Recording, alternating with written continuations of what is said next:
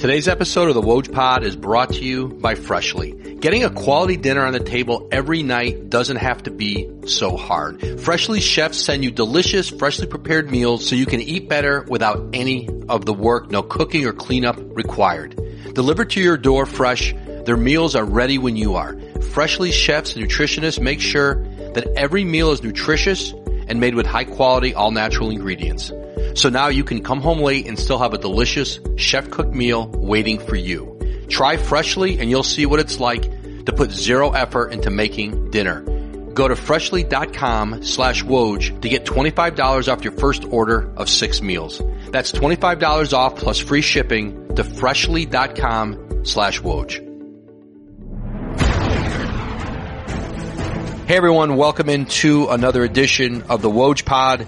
Here with me in sunny California, ESPN front office insider, Bobby Marks. Bobby, what's up, man?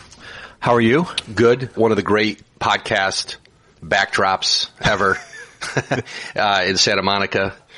The Pacific in the background. Wow, game one last night, Bobby. You know, it's funny, for all the talk of everyone's, maybe there's some fatigue on Golden State, Cleveland, like one for the ages. It sure was, and if there was a game to be stolen, that was the game right there. You've got it. When you're Cleveland, you have to win the close ones because they're not all going to be close. You're going to get blown out by them. You've got to win the close ones against Golden State to have any chance to win 4. And you can't give them another 5 minutes in overtime and be with that Warriors team. And that ending in regulation, we'll be talking about that for a long time here as far as how that game ended. Let's go to the charge block call, LeBron, Kevin Durant. How did the officials handle it, the replay? What did you see there? I saw that Kenny Maurer, who was under the basket, made the call of a charge. I saw that even before he went to the replay that LeBron James was clearly out of the restricted area. The officials felt that he was close enough to warrant a replay, and when they went to the replay, they determined, yes, he was outside of the restricted area, but that also triggers them to overturn the charge to a block. I agree on the call of that it was a block. I do. I don't agree on that it should have went to replay because I felt James was out of that restricted area far enough to warrant that. And of course, the George Hill missed free throw with 4 seconds left, they still have a chance there. I mean, and you look back at it, what an offensive rebound by J.R. Smith. Like in traffic, goes up, grabs it, and, the most J.R. Smith moment ever, dribbles the ball out and runs the clock out. I think the only thing worse would have been him to score a basket on the Warriors' end. If he would have dribbled it. I mean, it was and it's amazing. George Hill is an 80% free throw shooter.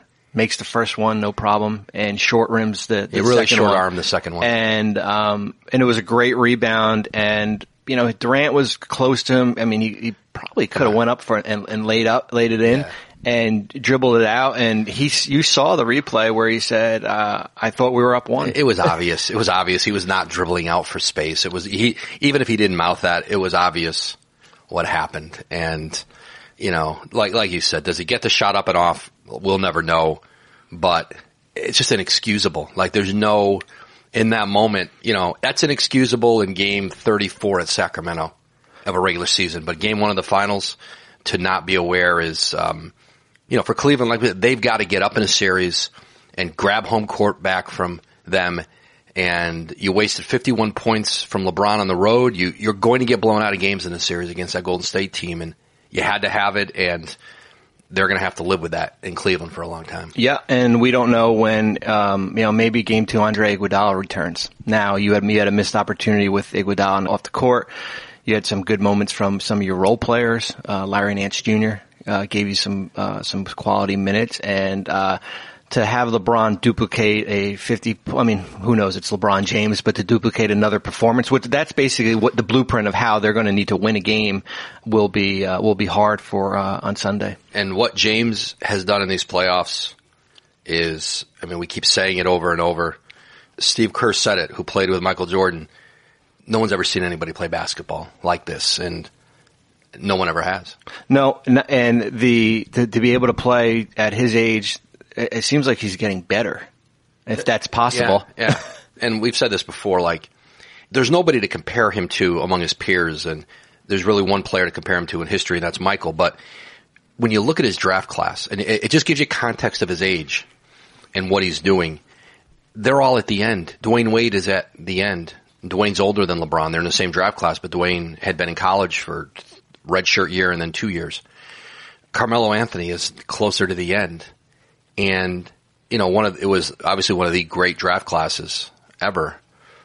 And LeBron, not only is he not at the end, I don't even want to say he hasn't started his decline. He's gotten better. It defies the only player in really NBA history, you think, or maybe sports history, who really got better in his 30s. Steve Nash went from a very good player to a Hall of Famer in his 30s.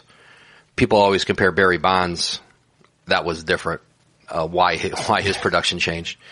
But for LeBron to do what he's doing is, you kind of kept waiting in his 30s. There'll be a point where does he need to go play with somebody or guys where he doesn't have to be the best player, where he could be the second best player.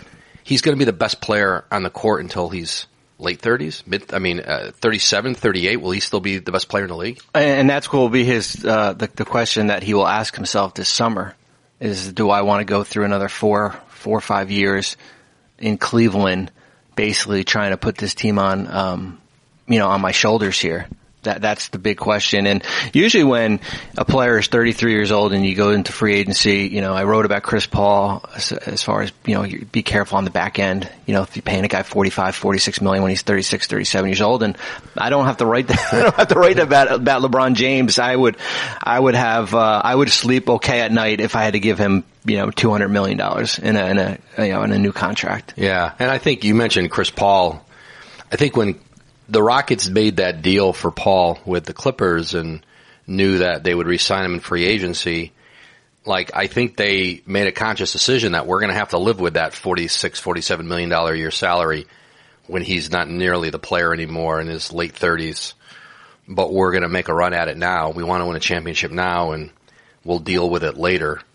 We'll see how that plays out in their contract talks here for free agency, but Chris Paul didn't turn down $200 million from the Clippers because he thought he was going to end up taking that somehow the Rockets were going to talk him into saving them luxury tax money down the road. It's not. I don't imagine it playing out that way. Well, I agree, and I wrote, when I wrote about it, I said it was more like a business arrangement. That this was the arrangement where I will opt in. I will take $10 million less in 2017-18. You will be able to go out and get a player like PJ Tucker with your mid-level exception, where you wouldn't have been able to. The roster stays intact. Remember, if Chris was going to go there to sign as a free agent, that would have had to been a complete gut job to create the room. And now it's time for me to make up what I lost from this past year. Yeah, and that sign and trade last summer, or early summer, with the Clippers and Rockets, which was a pretty novel idea at the time. No one saw it coming. We may see that as a blueprint this summer because there's a lack of salary cap space, that the sign and trade, I've already gotten the sense in talking to general managers, agents, that they're all going to try to be creative here to create some player movement and create salary for players like a DeAndre Jordan perhaps, or any number of other guys, that the sign and trade might be the way to get your guy paid and somewhere he wants to be, where there's no salary cap space. You're right. And we saw that, the CBA that came into effect in 2011 and now, the one in 2017 really tried to put a limit on signing trades. In the past, as you know, players, it was basically almost like re-signing with your own team, where you can add an extra year. You can get the higher percentage increase. We saw that in 2010 with LeBron and Chris Bosh when they did the signing trades from Cleveland and Toronto. They got an extra year, which actually they opted out of, and both teams kind of getting draft picks back for it. Or now the sign-in trades are tough because the receiving team now gets hard capped. So now if you are a team trying to go out and get DeMarcus Cousins, let's say for Washington, for example, you're hard capped and you can't go above $129 million. We saw it last year with the Clippers and Danilo Gallinari. the first time we've seen a sign and trade work in a long time. And you're right. And just talking with teams and agents, the lack of cap flexibility, we'll probably see players who are free agents try to force some type of sign and trade. We might even see it possibly with LeBron, but differently. We might see the Chris Paul blueprint opting in and trying to navigate it to find a new home there. Right. Like if hypothetically LeBron wanted to go to Houston, sign and trade's really the only way, outside of Houston literally having to gut their roster to create the space and to not, I mean, and maybe they would. The one thing about Daryl Morey in Houston is they're not afraid to be creative and to find ways to move the pieces around the board, but it would take, you documented it in the ESPN.com piece, the postseason Rockets piece, that it would take a lot of work to do that. You said something too about the players opting out of that final year of the deal. I think there was a belief that when they did the CBA that the owners wanted to create incentives for players to stay where they were, and I think they really thought being able to do the 5-year deal where you are was a tremendous advantage over being able to only sign for 4 elsewhere. And it's turned out there's a frustration among guys, I think, because it's meant nothing. In fact, it's just the opposite. Guys are looking to get back into the market quicker. They're turning down that longer term security. And having that 5th year, being able to pay a guy for a 5th year, it's become no advantage. And I don't think they saw that coming. You're right. And I think you'll probably see that this summer where if there are players who want to get back into the market in 2020 when the cap goes higher and the market resets because the contracts from 2016 will start to come off, you will probably see 2-year contracts. You might see a contract like Kevin Durant, who would sign a 3-year contract with Golden State with a player option for the 3rd year, and that gets him back in the market in 2020, 2021. Well, Bobby, as you know, buying tickets online for sports and concerts has never been easier thanks to SeatGeek. They've created an amazing app and website that makes ticket buying easier than it's ever been. They pull all the tickets available on other sites into one place, so you never miss a deal, and more importantly, you're not wasting time. You can even set alerts for upcoming events, and they'll let you know if the ticket prices fall. And even better, every ticket on SeatGeek is ranked based on value, so you can immediately find underpriced seats. And before you buy, you can use SeatGeek's detailed maps to see the view from your seat, and they never surprise you with big fees on the checkout page. So now here's the best part about SeatGeek for all of you out there listening to the Woj Pod. My listeners who make their first SeatGeek purchase get a $20 rebate. And to get it, all you've got to do is download the free SeatGeek app, go to the settings tab and click add a promo code, then enter promo code Woj, W-O-J. SeatGeek will then send you $20 after you've made your first ticket purchase. It does not get any easier than that. So download the free SeatGeek app and enter promo code Woj today. Bobby, back to game 1 for a moment. Will J.R. Smith be able to, I don't want to say get his head back in the series, because I'm not sure it was there. Do they lose him in this series? Can he handle what's coming in these 48 hours between games 1 and 2? I think the first 5 minutes of the game on Sunday, game 2, will determine if we've lost J.R. Smith for the series. And that's going to be up to Ty Lue and the coaching staff to figure it out if J.R. goes 0 for 3 or 0 for 4, does not look into the game, to pull him right away. But we'll have an idea within that first quarter if J.R. Smith is lost for the game. Yeah, and they don't have options. And that's the thing, is they're going to have to play him probably anyway. And maybe if there's anyone who can just move on from something like this, maybe it would consume somebody else. I think there is maybe a quality to him that might actually allow him to just go out and keep jacking shots and make some. But that's a hard one to forgive. That, I think if they feel like they could have been in this series, and LeBron's a pretty loyal teammate. He's been really good to JR. He's been probably saved JR's career in a lot of ways. I don't know how you get over that one. It is hard to forgive, and players don't. I mean, I'll go back revisionist history here, and, back in 2003, and this is a little bit different, when we lost to San Antonio in 6 games, there was a moment where we were up in the fourth quarter pretty significantly, and Byron Scott, left Kerry Kittles on the bench and did not bring him back in the game. And that moment there, and we wound up losing, had a carryover effect to the following season where there was such a bitter distaste with our own players that eventually led to the downfall of Byron Scott there. And it's totally different circumstances, but players have a long-term memory when it comes to situations like that, especially when you are in a finals and the game is right there to be won. The backdrop to these finals, Bobby, is the Bryan Colangelo story in Philadelphia. Zach Lowe and I reported on late Thursday night that the ownership is seriously considering dismissing him as president of basketball operations by the time this airs. There could be some finality to their investigation, or this may continue into next week. But it won't continue much longer. And what people saw on Twitter, there were a lot of connecting of the dots to telephone number and some verbiage that seemed to make it clear his wife may have been involved in some of these Twitter postings, or maybe all of them. And that has been, as we reported, that's been central to their probe. And we know that Colangelo has talked to ownership, the investigators, the people who he has to answer to on this now about that possibility. But also, it is really hard to separate a team executive and a family member. You're going to be accountable for these. If indeed it was her, you're going to be accountable for that. And I think there's no question right now that Colangelo is fighting to save his job.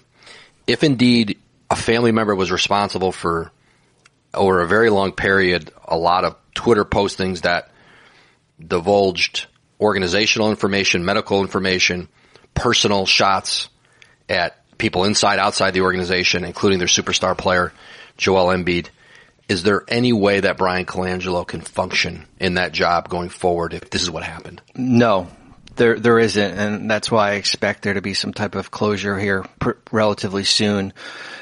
The situation in Philadelphia is one of probably the things we've never seen before. We're in uncharted waters here, right? And there were many times in Brooklyn or in New Jersey where post-game, trade deadline, after, based on injuries, that I would use my wife as a confidant, family confidant. But I have the trust that my wife is not going to divulge what I am telling her, trade secrets, player injuries. This situation, and if we do find out it is his wife by chance, the information was coming from Bryan Colangelo. So he's as guilty as she is, not for giving it to her, because that's a husband-wife relationship, but for it to be out in the public eye here. And Philadelphia is going into, we know what their situation is this summer. They have an opportunity to land a marquee free agent. I think is less impactful for what the relationships are outside the organization, free agency. To me, it's much more impactful for them. More important than LeBron James or Paul George, anybody they're going after. Joel Embiid's that's the most important person in this if you're the Sixers. That's the superstar they do have.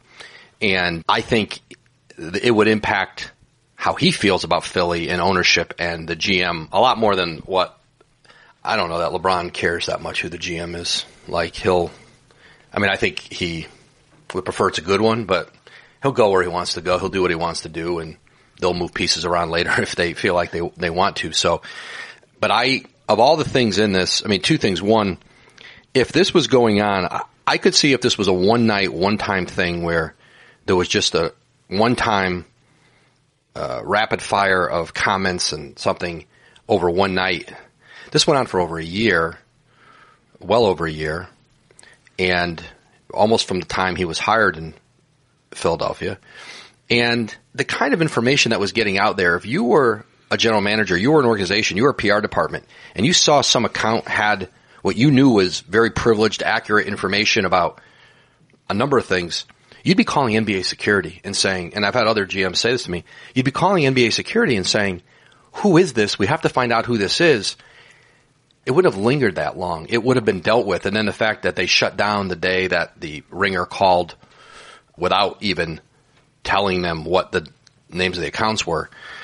I think the case that Colangelo is making in there is that I didn't know this was going on. I wasn't aware of these, and that I was not behind, because that's the next logical step. Were you encouraging someone else to put these things out? Ignorance may not be a defense in this, And that's giving the ultimate benefit of the doubt, which I'm not sure everybody may be willing to do. But the only chance I think he's had in this, and as someone around there said to me, like there were 3 scenarios here. 1 was he was doing it, 2 was somebody close to him was doing it, or 3, this was an elaborate setup by somebody else. It doesn't appear to be 3.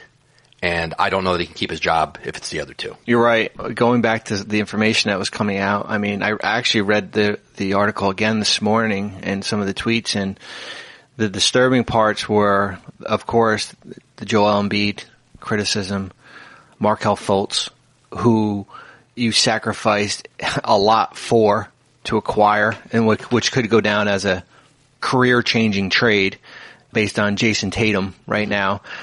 And the Jahlil Okafor information regarding his medicals. Yeah. That is damning here.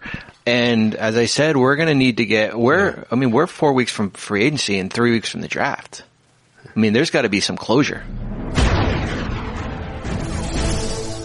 Today's episode of the Woj Pod is brought to you by Full Sail University. Full Sail University combines hands-on learning, immersive projects, and faculty with real-world experience to prepare students for life in the media industry. And for the Dan Patrick School of Sportscasting, they brought in some of sports media's best to be a part of this program. Longtime ESPN producer and multi-Emmy winner Gus Ramsey is heading up the program, and sportscasting pros such as Sage Steele, Jay Harris, Bill Simmons, and many more are involved. Students will learn sportscasting inside and out, on camera, behind the camera, podcasting, radio, interviewing, and everything in between.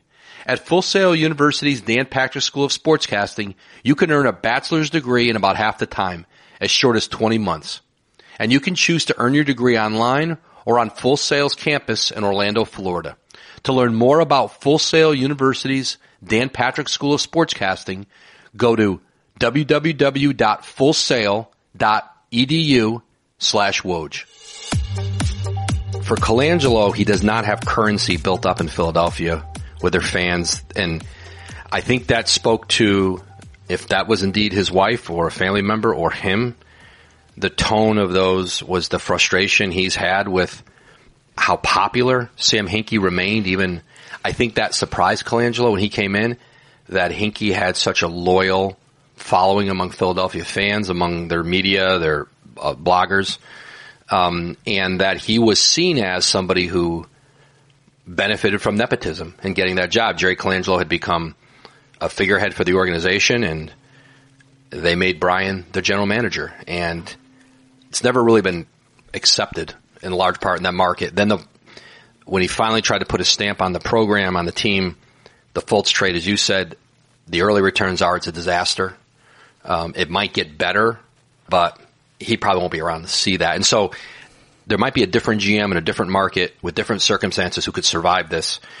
But when a fan base and maybe even people in the organization believe that there was a different set of rules that helped allow you to get this job, and then you survive this, I just think it's a perfect storm. And that's a reason why ownership is really seriously thinking about firing him, and why those in his organization are bracing for that and wondering who's coming in next. The interesting thing, too, Woj, is that Bryan was out of the league for 3 years, I want to say, from the time he left Toronto. And what I've learned is from being out of the league for a couple of years is that you do a lot of reflection as far as if you ever did get another opportunity somewhere, what things you would change and how you would do it differently. And you're almost more grateful because you do have a second opportunity. This is one of 30 jobs here, and it seems like nothing has changed from the time he was in Toronto to the time he is right now. Yeah, and I thought initially there was a humbleness about getting another chance, and I thought it's funny when he was introduced and he did all he could to distance himself from the fact that his father, they tried very hard to sell the idea that it was a legitimate process and he was the best candidate and he got the job, and sort of, I think, ran away a little bit from the fact that his father was there. And I always thought he should have done just the opposite and came in and said, listen, like, my father and I had a lot of success together in Phoenix. We built great teams. You know, we came pretty close to winning the West and maybe winning a championship. I learned a lot from him. I've been executive of the year twice. I'm embracing working with him. We're going to try to take that extra step here and win it instead of trying to distance, because people it was the elephant in the room, and he should have just, I thought, embraced it. I think he made it harder on himself by trying to suggest that what his last name was had nothing to do with him getting the job, because Bryan's got a very good resume and he's built really good teams. And I think another thing for Bryan too at times was he wanted credit for the success in Toronto, and some of the verbiage toward Masai Ujiri, who was his successor in Toronto, who was also somebody he hired years earlier in Toronto was in scouting, that he wanted credit for having drafted DeMar DeRozan, traded for Kyle Lowry, hired Dwayne Casey. And I always thought, as time passed after he left Toronto, I thought Bryan got credit for that. But like as one executive said to me, this is what can happen when you are focused on getting credit versus doing the job. And if this is how it ends, that you're trying to convince 100 or 200 random people on Twitter who don't really represent the masses, and like, whoa, where was the risk reward? What if you convince those 150 people you're the greatest ever and everything you did was right? Like, so what? What does it matter? And now it's going to be hard for him to have a position like this ever again as we come out of this, whether he keeps if he's fired, if he's let go, if there's a resignation, there's a breach of trust there that, boy, it's going to be hard for anyone to accept. And the fallout too, there's a lot of people in that front office that left good jobs to go to Philadelphia. And we don't know what the fallout will be, and we don't hear about that often. I mean, whatever happens, if there is a new front office or a new general manager, what happens to those type of people? And I saw it in New Jersey, and it was totally different circumstances. Rod Thorne did not have a burner account, or his wife did not have a burner account. But we went through it in 2010, where Rod announced that he was leaving the organization, I think a week before the draft, but still conducted the draft, and then we went through free agency without a general manager. And that's why I said the window opens now and it closes pretty shortly, because you'll have to have something in place before that. They've got 6 draft picks. A 10th pick, they've got the 26th pick, 4 second rounders. This is not Detroit, where you are, in a search for a new general manager and it's basically a ready to made team and you don't have a first round pick. I mean, the clock started when this article came out on Tuesday night. I think this will be resolved sooner than later. And I do think, I know there's an urgency in Philadelphia to make a decision and get moving, because it's not only hanging over the organization, it's hanging over the league right now. And Adam Silver expressed it at his press conference before game 1, his frustration that this has become, but this is the NBA. Like, this is, in a lot of ways, it was the NBA has been built. A lot of its popularity has come through Twitter, and the fact that Joel Embiid ends up in the middle of a Twitter controversy, or as a victim is the word, but is pretty interesting. Today's episode of the Woj Pod is also sponsored by Mattress Firm. Everyone knows how important stretching is before an event. So does Mattress Firm. Except it's your dollar. Your budget stretches further at Mattress Firm, so shop at America's neighborhood mattress store. It's a true home run. They're the head coaches when it comes to mattress expertise. But know this, they are more than mattress experts. They have a game plan that helps you transform your mattress into a bed. From adjustable bases and sheets to headboards and bedroom decor, they have you literally and figuratively covered up like your favorite cornerback.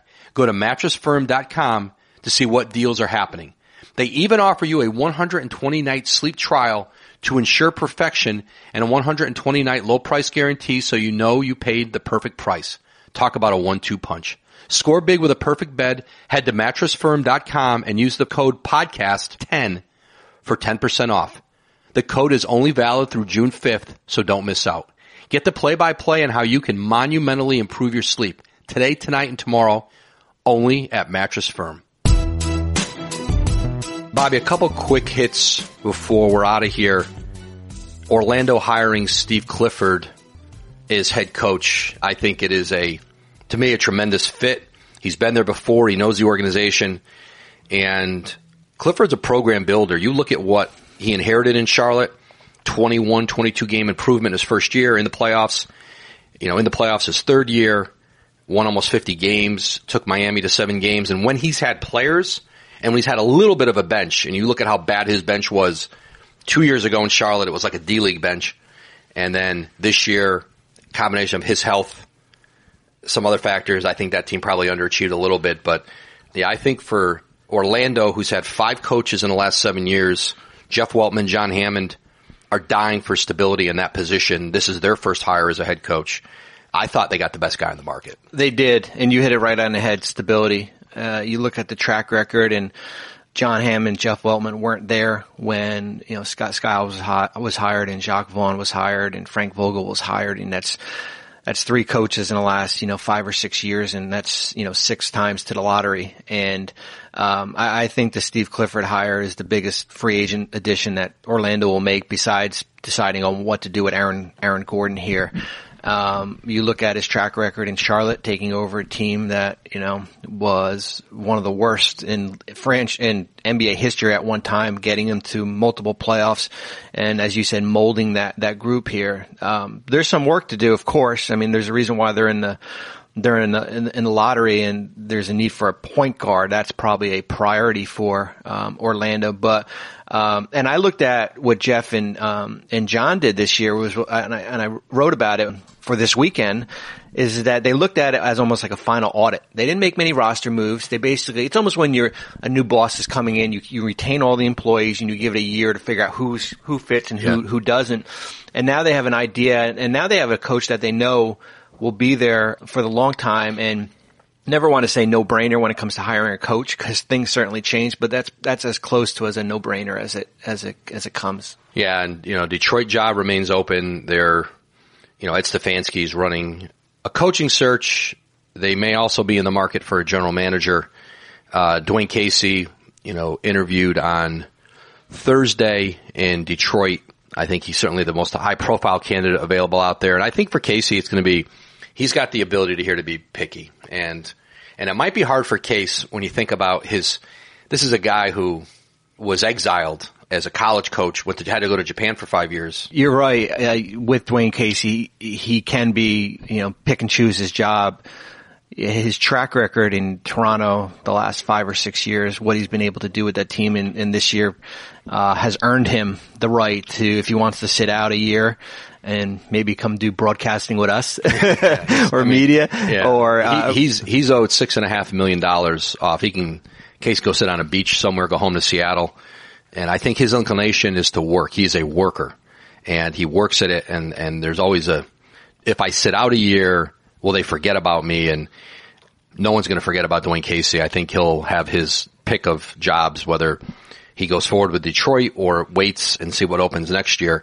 But I do think that is the natural inclination of coaches, that if I'm out, they're going to forget about me. But I think when you step back from Case and look at what he did in Toronto, look at the success beyond this postseason where they got swept. And another great advantage for Casey is he's easy to work with. And general managers and team presidents, they want a coach who they can get along with and who can be a bigger part of the community, of the organization, there's a lot of asks of a head coach beyond just the court. And there's no, and I don't want to say easygoing guy because he's an intense competitive guy, but he gets along with everybody. And I think that only makes him more attractive as a candidate, because that's not the case with everybody. And some coaches this year and processes, there were a lot of questions about, can this guy get along? Can we work with him?